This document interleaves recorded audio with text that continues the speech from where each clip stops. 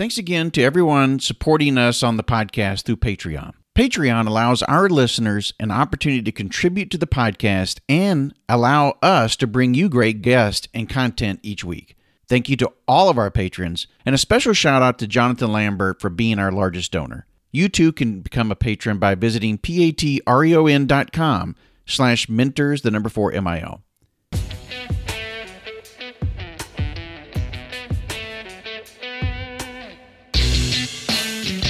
This podcast is sponsored by Uncana, Trusted Natural Solutions. Uncana is a leading voice of advocacy for CBD in the veteran, LEO, and federal communities. Veteran-owned and operated, the Uncana team is actively fighting for DoD access to CBD with political pressure, community support, and a simple message. #OpNatural. Uncana is vertically integrated with industry leaders from seed to sell, supplying premium, small batch products to America's best. Use code MENTORS4MIL at checkout at uncana.com to receive your amazing discount. Read the Mentors for Military disclaimer at mentorsformilitary.com/disclaimer.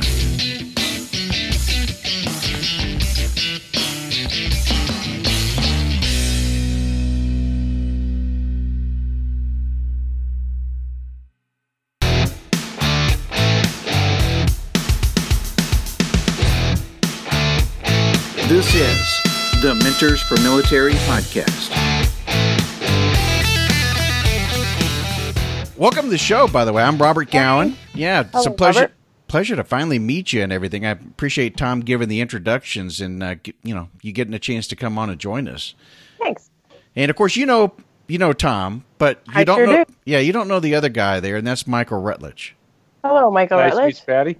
So Mike's claim to fame is former Navy SEAL, played with the Dolphins, used a lot of hair gel products, those types of things, the normal things. It's true.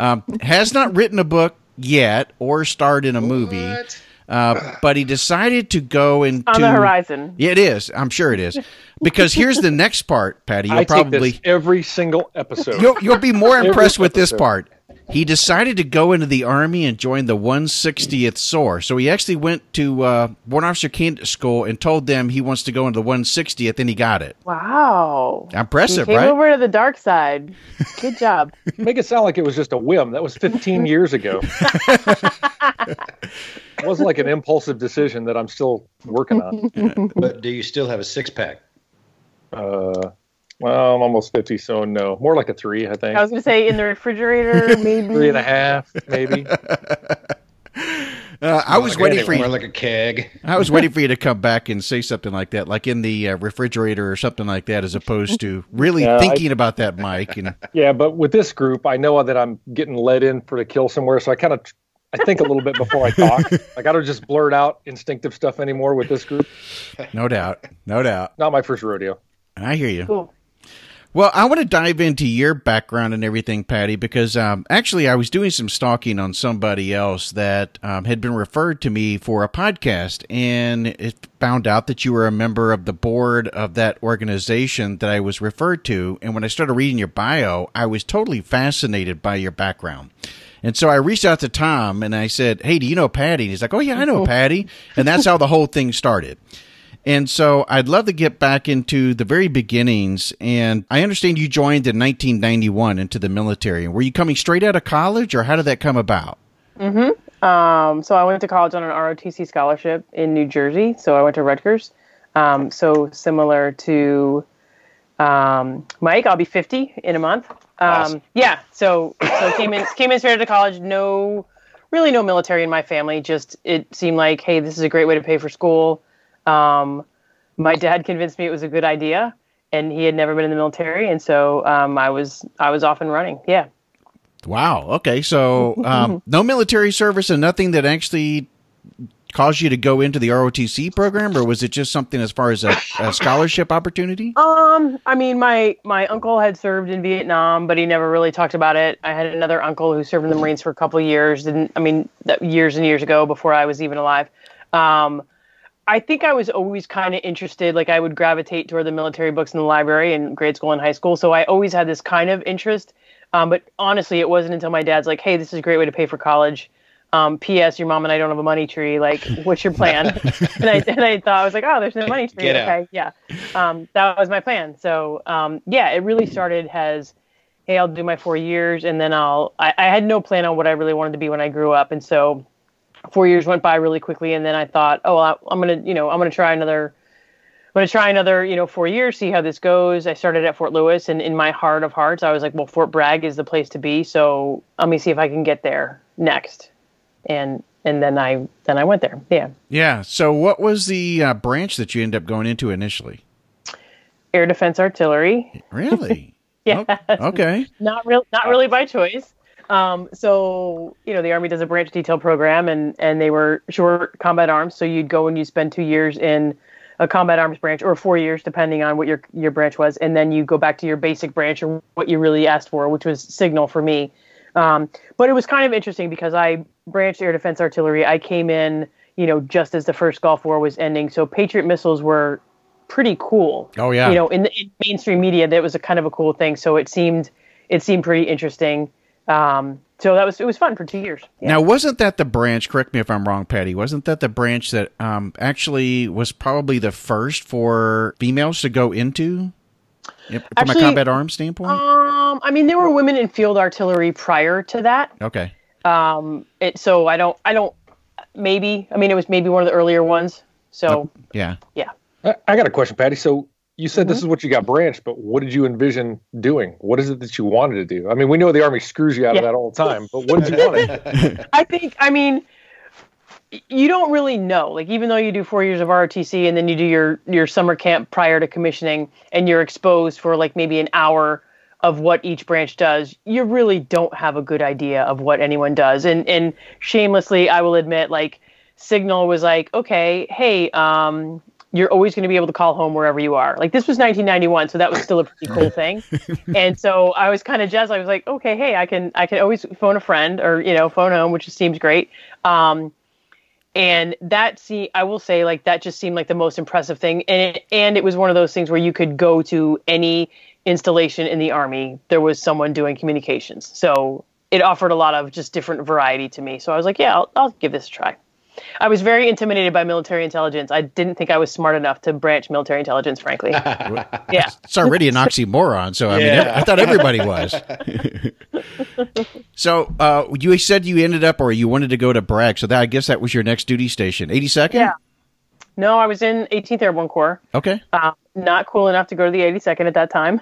So, but it was still cool. So I was a company commander there, and I went to jump master school there, and I had checked all the blocks that I thought were like cool blocks for women to have. And while I was there, I had a boss who had previously worked on the special operations side, and he said, hey, do you want to go and do something else at some point in your career that's a little different? And I was like, yeah, sure. Like, do I call them? Do they call me? How does this cool thing work out? And I didn't even really know what it was. And he said, someone will call you. And it honestly took 2 years before anyone called me. So, so I went to Colorado Springs for a year and worked with the Air Force. And then I was a joint staff intern on the joint staff at the Pentagon for a year. And then someone called me. Yeah. So what was the call like? Hey, Patty, it's your turn. No, it was very evasive. And do you want to go and do something else? And, I said, yeah. And then they sent me this huge application. And this was before I worked with Tom. This was a previous assignment. And it was all very vague, which just makes you more interested.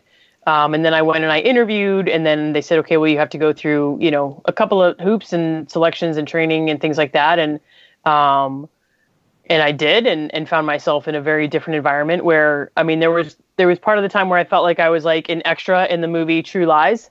Like, how am I doing these things? And so I did that for a couple of years, and that was really kind of my first taste into there are other opportunities for people in the military that you don't always know about. And then after that assignment, I found myself working with Tom.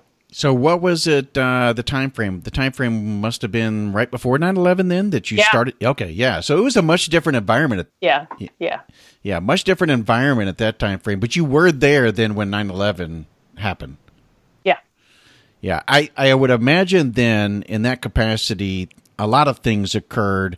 Special operations started taking on a whole new meaning and a whole new role there, and the need and the demand for that type of action and information and flow and everything else, especially within the command that you were in, was so important.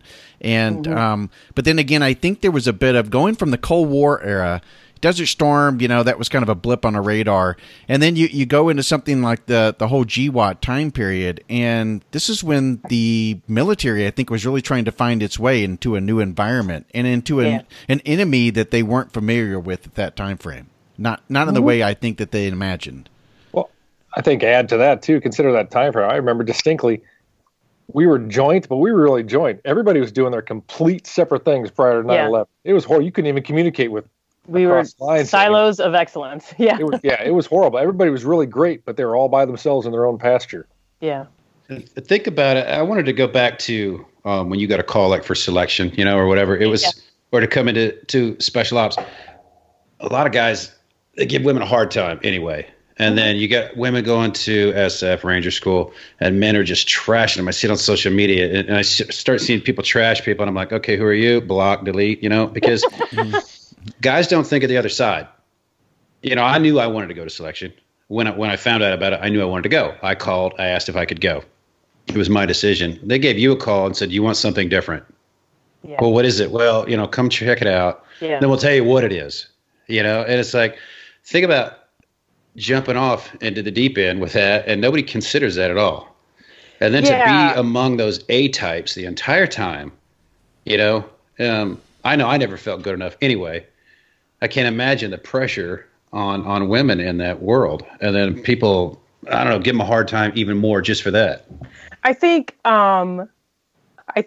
nobody ever feels good enough. I think that that's a sign of like healthy humility. So like I acknowledge that. I think that the one thing that was a little bit different, Tom, is like you knew you wanted to go, and everyone knows someone who knows someone, and a little bit. Like you just know a little bit of information about what it's like. I didn't know anything at all. Like when I joke around and say it was like being in True Lies, I was like, how did this? I call myself. I'm like, how did this like state school educated Italian Irish girl from Jersey wind up here? But I will say that being in the special ops community where I spent probably about 7 years of my career, I certainly experienced less sexism than the conventional forces, because at the end of the day, Tom, your community was like, look, I don't really care if you have a ponytail. Like, just does my phone work? Like, does my computer work, or can I have what I need? Like, you didn't have time to care. And I don't think people realize like how in your own way, you made me feel welcome, or, the Michelle Schmitz of the world, the other folks like that, because you didn't have time to care. So that was a much easier environment in some ways. Yeah. I kind of agree with you, Patty. And I always thought special operations in general, I think the public thinks spec ops is going to be more biased towards females because it's harder, it's more specialized, more physical, whatever. And I think really, if you ask anybody on the inside, we're actually quite the opposite. Special operations realized the unique ability and utility of women way before the conventional forces ever understood that. Mm-hmm. So I think it's always kind of been the opposite. I mean, there's ones and twos here and there, but I think the community has always kind of realized it as just a different asset, not just, another number to fill a selection class. They're like, well, you know what? She can do things that 6'2" blonde guy can't do. Yeah, I think we view it as work related. Can you do your job? If you can, great. Versus who cares what sex you are? Can you do your job? I know that we're harder on people who we think don't do as much. Operators are like, oh, the support guys. You'd hear it, oh, the support guys, they don't, blah, blah, blah. I'm an operator. And I never felt that way, really. And I really didn't feel that way when I took over Combat Support Squadron. You realize how much more there is. And there's like 6 support people to 1 operator. Yeah. And like, you can't do it without me. And like, you can't do it without 6 people. I mean, really? Who needs more? So, right. But and that's I'm sorry. What I was going to say is, I think if as a support person, when you go in that was what I did my entire career, right? My job exists to make someone else successful. And if you always go into it with that mindset, like, people are like, oh, it must've been so cool where you worked. And I was like, it was cool. I acknowledge it was cool. I had a bigger budget and I had more latitude, but there was an expectation that I would never not be successful, and I was never going to say no. like one of the things you learn is like the answer is yes. Now, Tom, what do you need? Right? It's not going to be like necessarily the way you want, but I know I have to say yes, or I'm going to find myself like working somewhere else. So you just got to figure out what yes looks like. You fast forward now, though, Patty, and you see, as we're talking about this very subject with a lot of women entering into the soft community, I do think that the 10% that's out there are speaking a lot louder than the 90%, if that's what the ratio actually is, because I think there is a tendency for people to feel very protective of their manhood, or the machoism or the testosterone level is going to go down within the community because women are joining. And, now that we do have a lot more women going through Ranger School, or women now actually passing SFAS and starting the whole process through the selection, I think if people like you who are in the community and doing specific roles kind of laid a little bit of that foundation to give the attitude of what Mike and Tom were just describing. Yeah. And I think, you know what, like my hat's off to those women. They are incredible, and they are incredible under a microscope where, very few people, I didn't do that many cool things, first of all, but very few people knew where I worked or what I did, and nobody, it wasn't like I was going to be in the Army Times, right? So, when you look at the Kristen Grice of the world, I think she's an infantry company commander right now, like, it's hard enough when you're a captain and you're doing that job, but now like, people that don't know you are going to write comments about you. Like Tom said, like, there's comments in the media, right? The first rule you should ever learn is, like, just don't read the comments and just stay away from comments. Right. It's awfully hard for them, and I'm pretty impressed at how all of them have handled it so far. And someone's going to do something stupid because, someone does something stupid in the Army all the time. And then there'll be the whole, see, I told you so, right? And so I feel for them in a big way, because I think it's hard. And, in a couple of years, this won't be a hot topic anymore. It'll just be going on. I think the people that are closest to it, that are seeing them perform, they know what matters. And if we could just kind of block out the noise, they don't matter. Yeah. I try to tell people everything looks big under the microscope. Yeah. Everything looks big. Problems. I mean, it all looks big. You're right. So when you're not under the microscope anymore, you can screw up just like everybody else does without the hassle. Yeah. It's funny. Tom brought it up, and you just reminded me, Patty, of the only story. I never dealt with females, obviously, coming into SEAL teams. That was after my era. But I remember when the first female pilots were coming to the 160th 5-6 years ago. And Colonel Evans, who was the regiment commanding officer at the time, actually came out to Afghanistan. He's like, "Men, I want you to listen up. Here's what's happening." Who's now General Evans, commanding general of the Cadet Command. And they said, "Hey, we're getting the first women." And, whatever battalion was, you could see all the long faces and your traditional. And I was probably one of them. But I was one of the senior guys at the time. And, of course, they're all rallying like, "You can't let this happen. You got to talk to them." And so I'm like, he's like, "Anybody have any questions? They're coming next month." And I said, "Yeah, sir, I got a question. My guys are saying that, what if they can't pull me out of a burning helicopter?" Which is kind of dumb when you think about it in retrospect. But that was their argument, Well, they can't pull me out of a burning helicopter. And so I will never forget what he said. And it completely changed my perspective on it. Very mature. And he said, "Well, I'll tell you what, guys, you're absolutely right." He goes, "And if that's your concern," he goes, "I'm lining up every single guy in the regiment, and you're going to carry a 200-pound dummy across the tarmac. And if you can't do it, I'm going to fire you." And, interestingly enough, I'm like, that was genius, because there was never another word said about it. It was harmonious. They all performed, as good or better than any other counterparts. But I'm like, you know what? That's true. That's a metric. If you're going to talk about it, then you need to be held to the same standard. How many times have I heard that? They don't want to go to intelligence, right? They don't want to talk about that. They want to talk about who can drag me out of a foxhole or out of a helicopter or a car when I've been shot. I've heard that 1,000 times. Who can't carry me? I go, I can't carry half the people I worked with. I couldn't do it. When I went to free fall school when I was a young, fit person, and I remember I was there with another young lady, and there was an older master sergeant there. I mean, older in the grand scheme of how old I was at the time. And, by the end of the second week, you're jumping with your rucksack and your O2 and whatever, and your body's pretty beat up.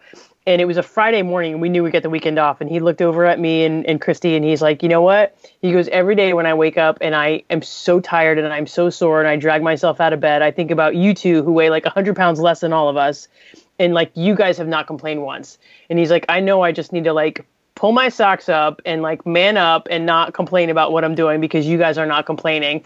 And like, that was kind of cool. Like, that meant a lot to me. That was like maybe one of the best things anyone said to me. And so like that Friday rolled around and like Christy and I went to get massages downtown and get a pedicure. And like we come back Sunday night and all the guys are like, I got steak, I got drunk. What'd you guys do? Christy's like, we got a massage. And they like initially laughed at us. And like by the next week, they're like, hey, where'd you get the massage? Like, we want to go get a massage.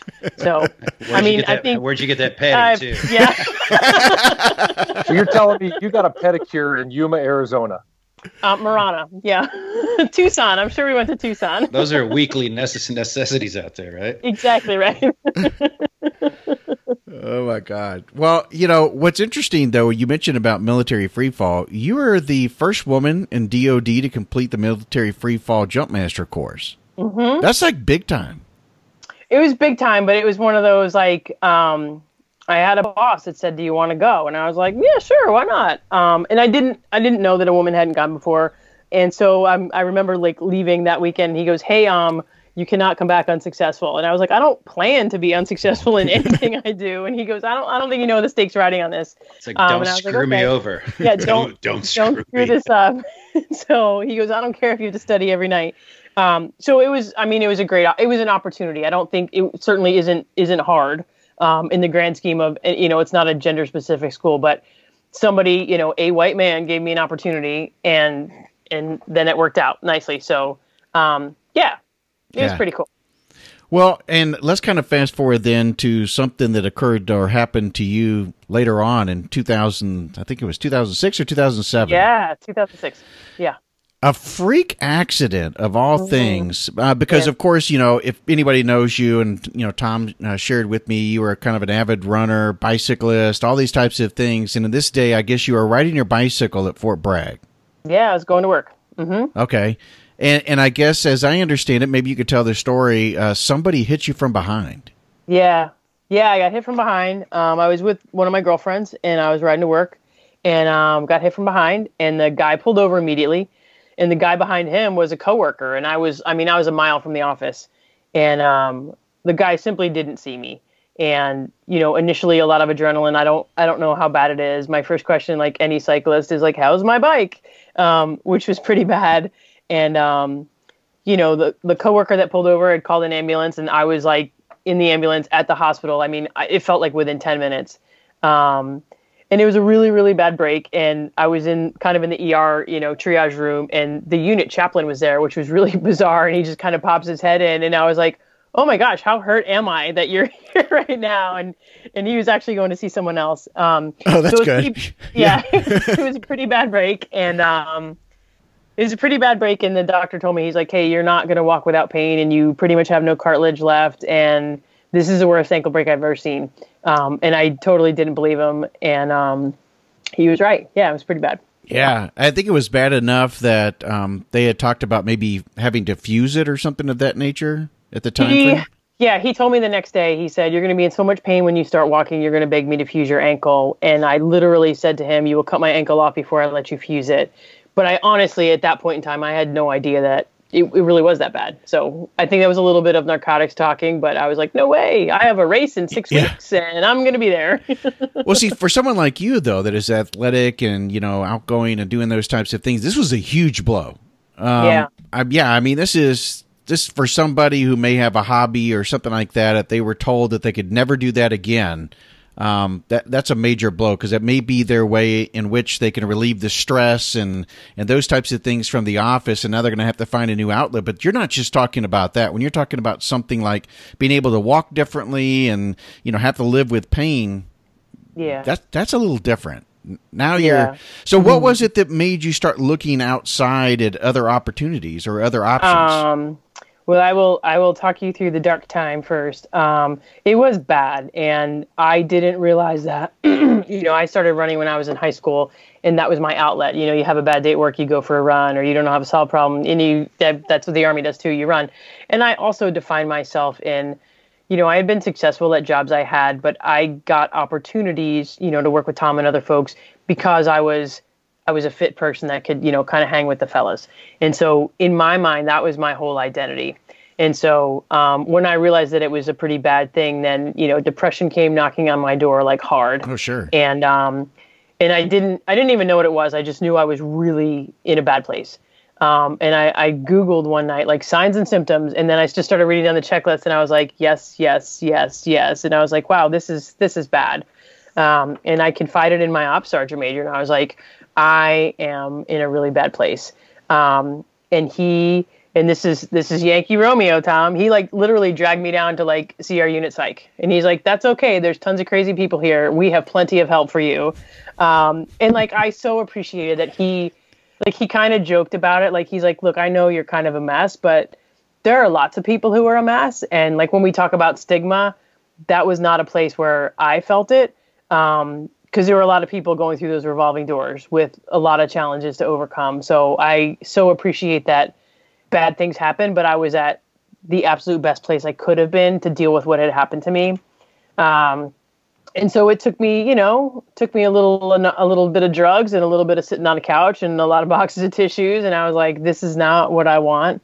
And I think we had like 3 amputees at work who were moving along pretty darn well. And when I started asking like, hey, what's a good fusion going to give me? And the answers were like golf and gardening. I'm like, I don't like those things now. I'm not going to like them later. And I was like, how about a good amputation? What will that give me? Because I see like, Bob was deploying and, different things like that. And my first doctor said, hey, a good amputation will probably be great for you, but you don't meet the criteria of like, you have bone damage, but not enough, nerve damage, but not enough. And, you can still do your activities of daily living. And I was like, yeah, but your activities on your list are like a 60-year-old woman. And I think I was 37 at the time. And so again, like work came through and said, we'll get you a second opinion. And they brought down an orthopedic surgeon from West Point and talked to him for a long time. And he's like, yep, I'll cut your leg off. Like literally, that's kind of how he said it. And I was like, awesome. Okay, let's go. Yeah. Oh my God. Yeah. So, I mean, that's a major decision in and of itself because, I mean, you don't know what the outcome, if it's going to be any better. You're hoping that, I guess, that it's going to be better based on what you're seeing and probably the research that you did, but yet it also could have turned out a lot different as well. I think I was in denial that it could have been a bad thing. Yeah. And that probably boded well for me, right? That my attitude was like, no, I'm going to make this work. I see, other people making this work. I'm no different. I'm going to make this work. So, side story, like as I was getting ready to have this surgery, the chief of orthopedics at the Fort Bragg hospitals, the Walter Reed scandal was breaking at this point, right? So there's like a lot of scrutiny under healthcare and military hospitals. And the chief of orthopedics at Fort Bragg was like, not in my hospital. And so my surgeon that did it was like, fine, we'll fly you up to West Point and you'll have it there in this little, 400 bed hospital. So I literally like flew up there, had my surgery. Here. I don't know if I'd do that. That's where I'm sitting right now. I wouldn't. Are you seriously? Yeah, but West Point. Kurt Allitz did my surgery, and Kurt will be like on the Christmas card list forever. And he was on the 1980 boycotted Olympic track team, so he totally understood like my head. Because I was like, "Why do you get me?" And he's just like, "I understand." He goes, "I am more concerned with what's between your ears than what your body looks like right now." So, yeah. Yeah, he did my shoulder. Man. He was an excellent. Oh, did he really? I mean, yeah. I went up to West Point and had it done up there. So. Might have been around the same time frame. I don't know if it was because of Womack and having issues or something. 2007, yeah. Do you know of him, Mike? Yeah, that's when I went. I'm getting ready to retire, so I haven't gotten any surgeries yet. So. Oh, okay. If you need one, definitely look him up. He's your man. He's like a country doc now somewhere out in. I think he's a country doctor somewhere, isn't he? Do you know what? He retired and then he was called back to active duty, and I don't know if he's retired again or not. So take me through what happened after that. I mean, what was it like to recover and go through all of the? It was a bit of a change, I think, from a career standpoint from where you were at that point, right? So while all this was going on, I actually came out on a battalion command list. And then so the day before my accident, I found that I was selected for lieutenant colonel early. So I was like not shy on self-confidence. And then like I'm lying on the side of Manchester Road. So like a dose of humility in a big way, which I probably needed. And so when I knew I was going to amputate, I was like, look, I need to defer command because I don't know how long it's going to take me to get healthy again. The recovery was actually really, really fast. And I credit that to worked because I had my surgery on a Wednesday. I flew home on a Friday. I went back to work like 10 days later. Like as soon as I can get off narcotics and drive, I drove to work. I didn't have a prosthetic yet. I came hopping down the spine, and Tom, I don't even think you know the story. The first person I saw was Bill Thetford, and I didn't like make an announcement on our command network. Like the unit commander knew, my boss knew, but it wasn't like, how do you tell people you're doing this, right? So I'm hopping down the hall, like in shorts and my little stumpy leg, and he just like stops me and like looks me in the eye, and he's like, Patty, and I was like, what's up, Sergeant Major? And he's like, oh my God. And I was like, hey, I am going to be fine. I'm like, Kurt Alice did my surgery. Brad Holling's making my legs. I have Greer with physical therapy. Like, I am going to be great. I go, Bob has been an awesome, mentor. And he like looked at me, and I like the words like fell out of his mouth. He goes, but you're a girl. And I did not take that in a negative way at all. Like totally not at all. Like in my mind, it was like a very endearing, like little sister kind of a thing. Like, oh my God. And I was like, no, I'm going to be fine. And then I'm sure it spread pretty quickly after that, like, have you seen Patty? But, I did physical therapy right at work. One of the people that worked with us was an amputee and from Somalia, and actually went back to become a prosthetist for a little while. And then he came back and was teaching advanced skills. So he made my legs like literally at work. It was really like, it was a weird kind of like community effort that I remember the first day I ran, which was pretty quick, like 6 weeks. No, I think I had a prosthetic in 6 weeks. I was walking without crutches in 2 days. And then I think at the 4-month mark, Brad made me a running leg. And like I ran up and down the spine, and like people were coming out of the office to watch, which was like a little bit weird, but also really cool because they had all known me like since I got hit. So sure. Yeah. Great support group. It was pretty cool. Yeah.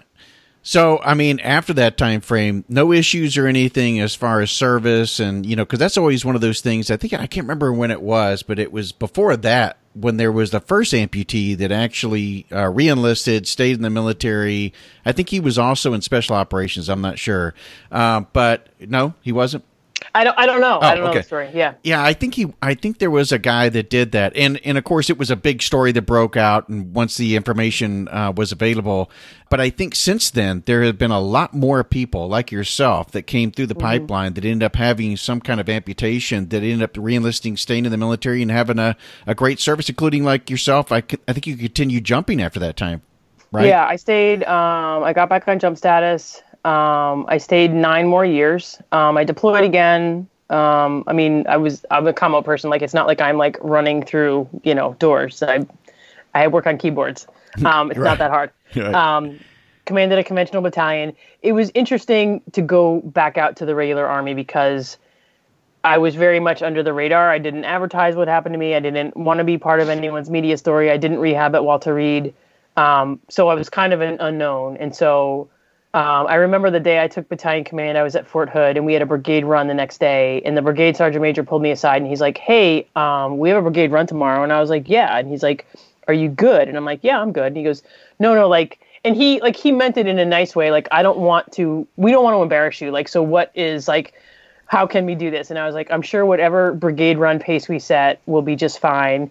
And then, of course I was a jerk and I ran around the brigade with the colors twice, and my colors bearer wanted to kill me, but I was like, no, I'm really fine. We don't want to embarrass you. We run a 9-minute mile. Yeah. And the rubber band effect. Yes. But no, it was good. It was good. Yeah. So fast forward, you separate from the military, retire as an 06 in 2015, and you ended up joining the McChrystal Group. Is that something you did right after your transition, or when did that occur? No, I took a gap year. Like, I wanted to train for the Paralympics, so I was like, well, let me take a year off and see if I can do that. And then I went to work for the McChrystal Group initially as a part-time contractor. And then after about 4 months, they were growing their leadership institute. They're like, hey, do you want to come on full-time? And I was like, no, this part-time gig is working well. And they said, if you don't come on full-time, we're going to hire someone else, and maybe we're not going to call you. And I was like, well, fine. But no, actually it's been great fun.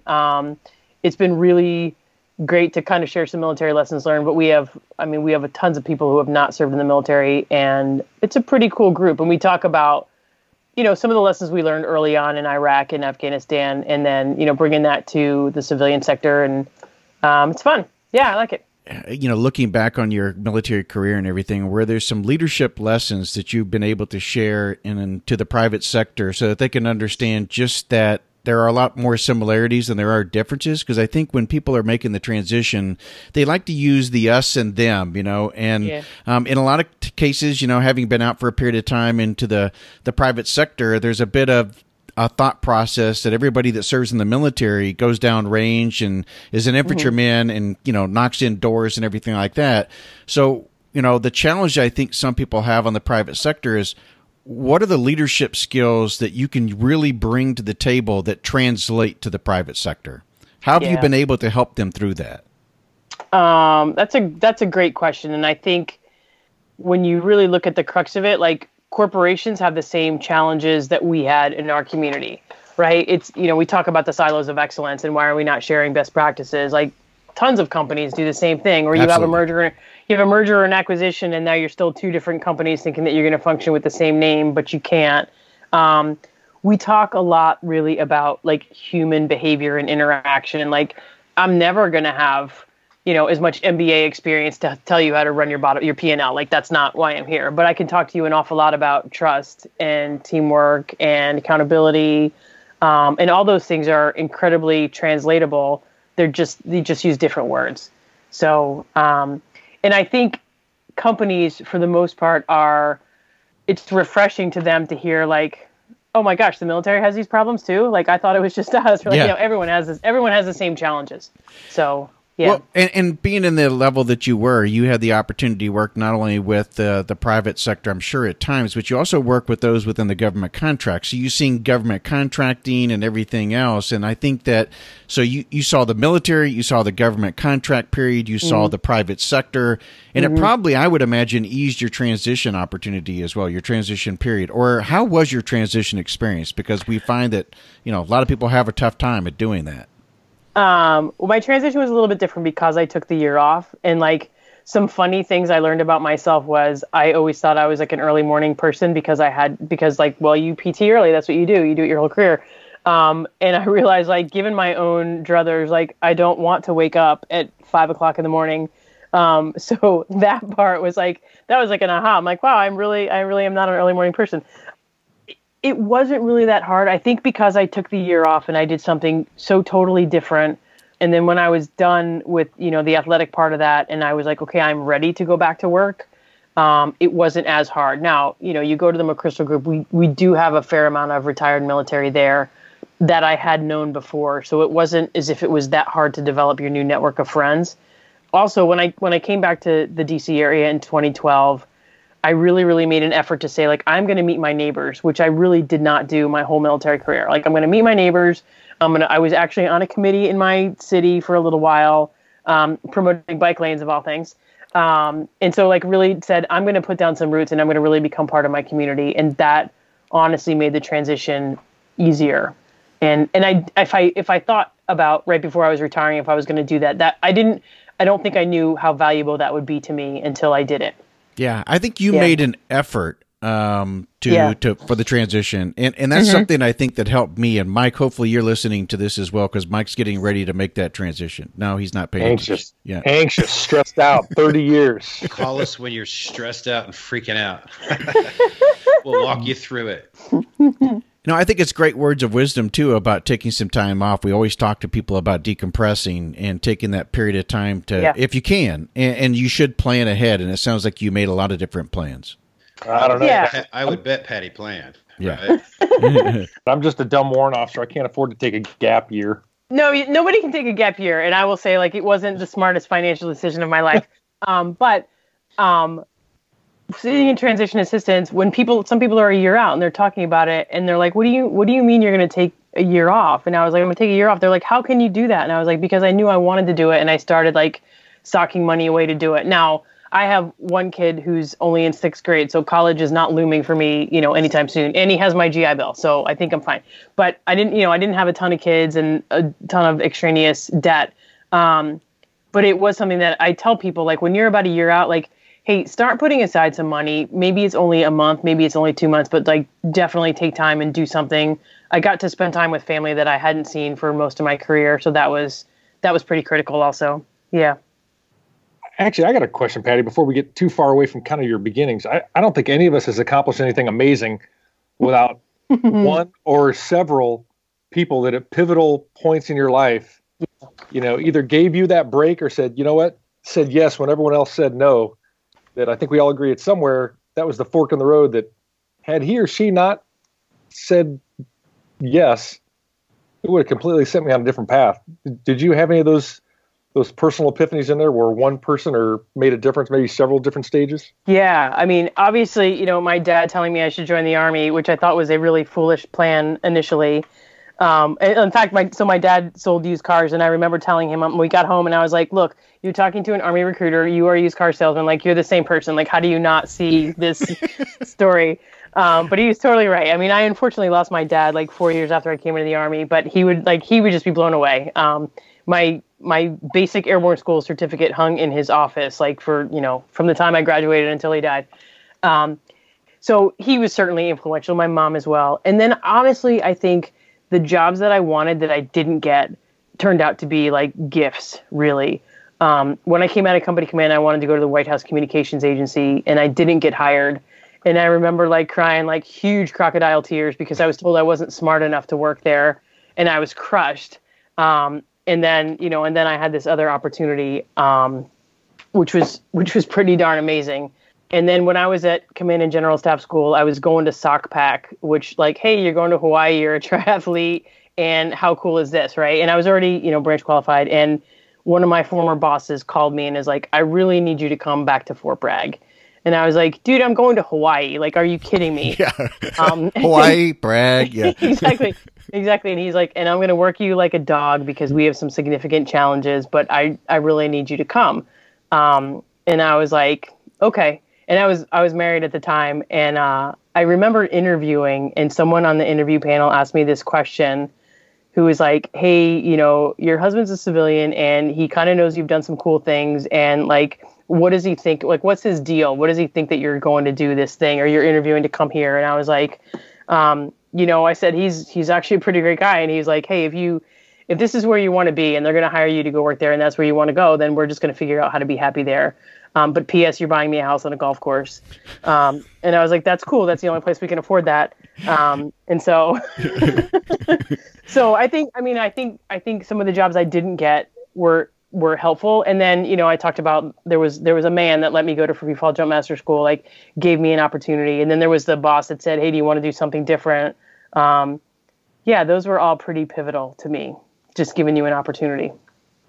Yeah. Now, I know, Mike, one of the things that you brought up earlier on before Patty came on was a question that you were holding back on. So if you can go ahead and ask it. Well, I think as we talked about your successes, Patty, and I mean, in reality, as I've said on the show before, if you'd have talked to 20-year-old me, you probably would have found kind of a jackass. But when you talk like 48-year-old me, it's a little bit different, Yeah. Perspective is an amazing thing, and certainly a maturing one. But, before we came on the show, we can't ask, like, all right, which one of us is going to ask her the question? Yeah. And I'm like, well, and he they drew both the looked short at me. straw because he's a SEAL, obviously. No, that wasn't the way. They both were smiling. All right. I guess it'll be me. So what challenges did you ever run across the bias that we talk about, or any challenge that you had to overcome? I mean, you certainly went about it a different way than most soldiers who go about it, or female soldiers who go about it. But did you actually run into the bias, or I guess more importantly, how did you deal with it? Because you weren't successful by being a hothead. So you obviously I have a temper.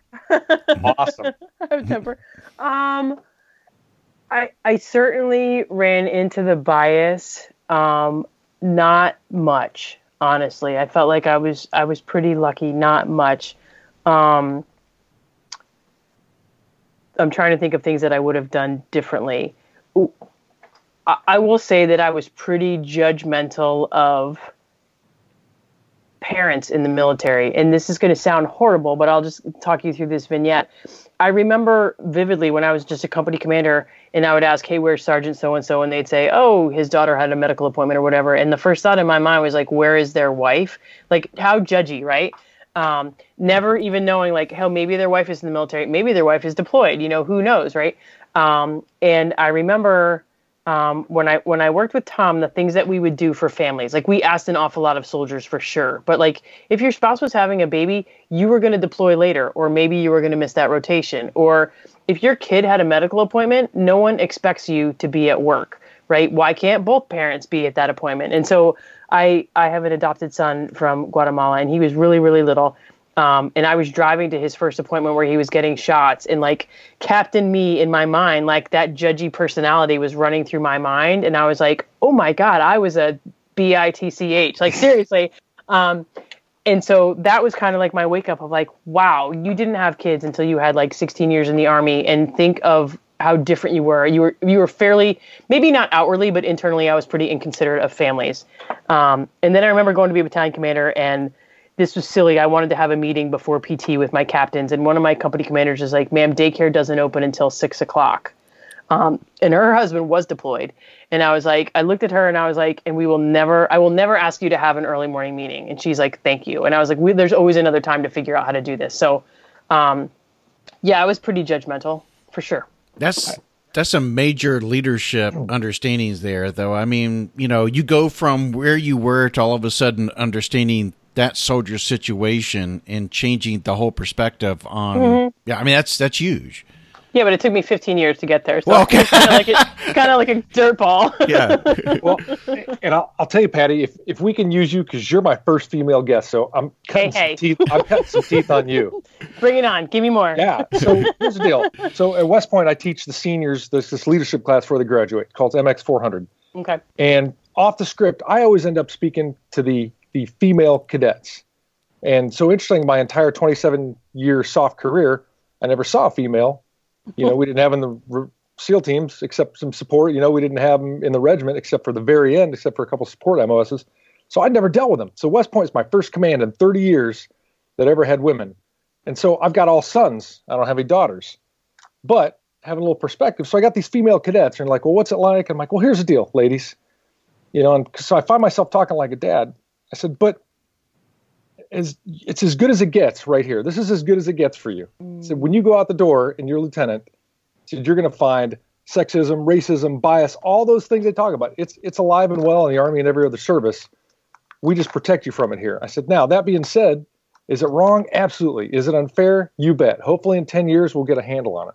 I said, but don't ever make that as your crutch for why you're not successful. Yeah. I got it. I'm like, I got it. It sucks. And it's just the way it is. So you can claim the bias as a reason you didn't fail, or you can be tougher. And they kind of laugh. I've had several cadets who are now lieutenants and pinned on captain text me back. And I was telling them, like, you can still be a cat. Just think like a dog. I'm like, you don't have to be one of the guys. You can still be a woman, but think like a dog. And so I would be interested in that respect, I guess is what I was talking about, if you had any challenges. What advice do you have? Because you're my token female guest. Well, you were in JSOC. I mean, yeah. This is an alpha male community, I would think, and so I'm curious as well. I'm thinking through. I mean, one thing I will say is the worst thing a woman can do is be competitive with other women peers. That is so counterproductive. And it took me a little bit to see that as well in my own career, right? You get to your new career, you want to do well, et cetera, et cetera, et cetera. Boy, you know what? Make some women friends, because one, they're going to be your friends for life. And two, you have so many more similarities than you do differences. And everyone's going to go about leading and performing differently. But certainly when you decide you're going to isolate yourself from women peers, like that's pretty horrible. And so don't do that. Like, make some good women friends, because you need them. There's a letter floating around West Point that you probably don't know that I've seen, written by a woman from the 160th. Have you seen it? I have not. Oddly enough, I've been here 3 years. I don't think I've ever run into her. She showed up right as I was leaving. She's a tech. Yes. And she wrote a letter that talked about women underperforming with the new PT test. Therefore, we should just make standards higher for women coming into West Point, so we won't do as poorly. And someone on your faculty had asked me about it, and I said, I think that there may be a couple of grains of good thought in her 5-page letter, but she's doing a lot of damage.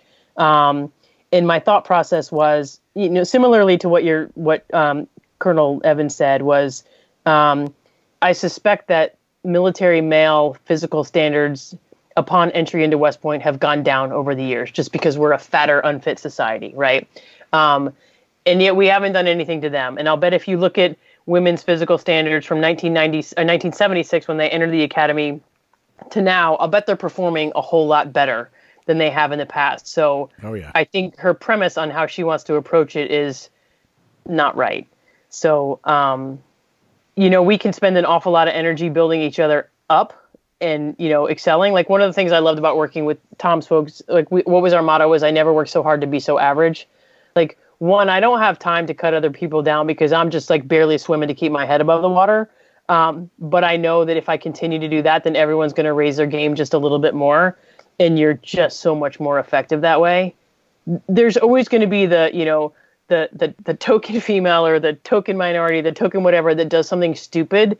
And yeah, that appears that you're ruining it for all of us. But you know what? Like, we're all going to screw up at some point. So I don't think I really have a good answer on how to deal with the sexism thing. That's right. I've told the ladies, the seniors that, hey, you know what? You're right. If you're a tiny little sliver of the population, and so when you do something bad, like when you do something unsavory, the same way I get drowned out in 100 guys, but you're highlighted because you're one of 3 women. Yeah. So Tom's right. Everything's bigger under a microscope, and like you said. But I always I'm going to trademark that. Yeah, you should. But I tell them, like, but understand that when you walk into a room, and I was more referring to the SOC community of the pilots, like everyone from the E3 crew chief on up to company commander, they're waiting for you to screw up. They're waiting for you to do something stupid or, say something dumb at a company Christmas party, or they're waiting for it. And when you do it, the rest of us will do it, and, it gets lost in the crowd. But you do it, and holy cow, like everybody on the planet, though, those issues they're projecting from themselves onto other people anyway. They're biased. Ooh, look at you. Yeah, exactly. They're looking for it. I mean, so sexism, racism, it's always about the individual who's bringing it up. Those people, the women in the army, women flying, women in combat. I'm like, really? You're just insecure, bro. Just let it go. Let it go. The world will still spin. The sun will come up tomorrow. I promise you. Guys will fight that to the death, and they don't even know why. To have a conversation, they couldn't tell you actually why they feel that way, other than they've been saying it all along. And women do it to themselves. Or hearing it, hearing it from others, and that's what they feel like they're supposed to say.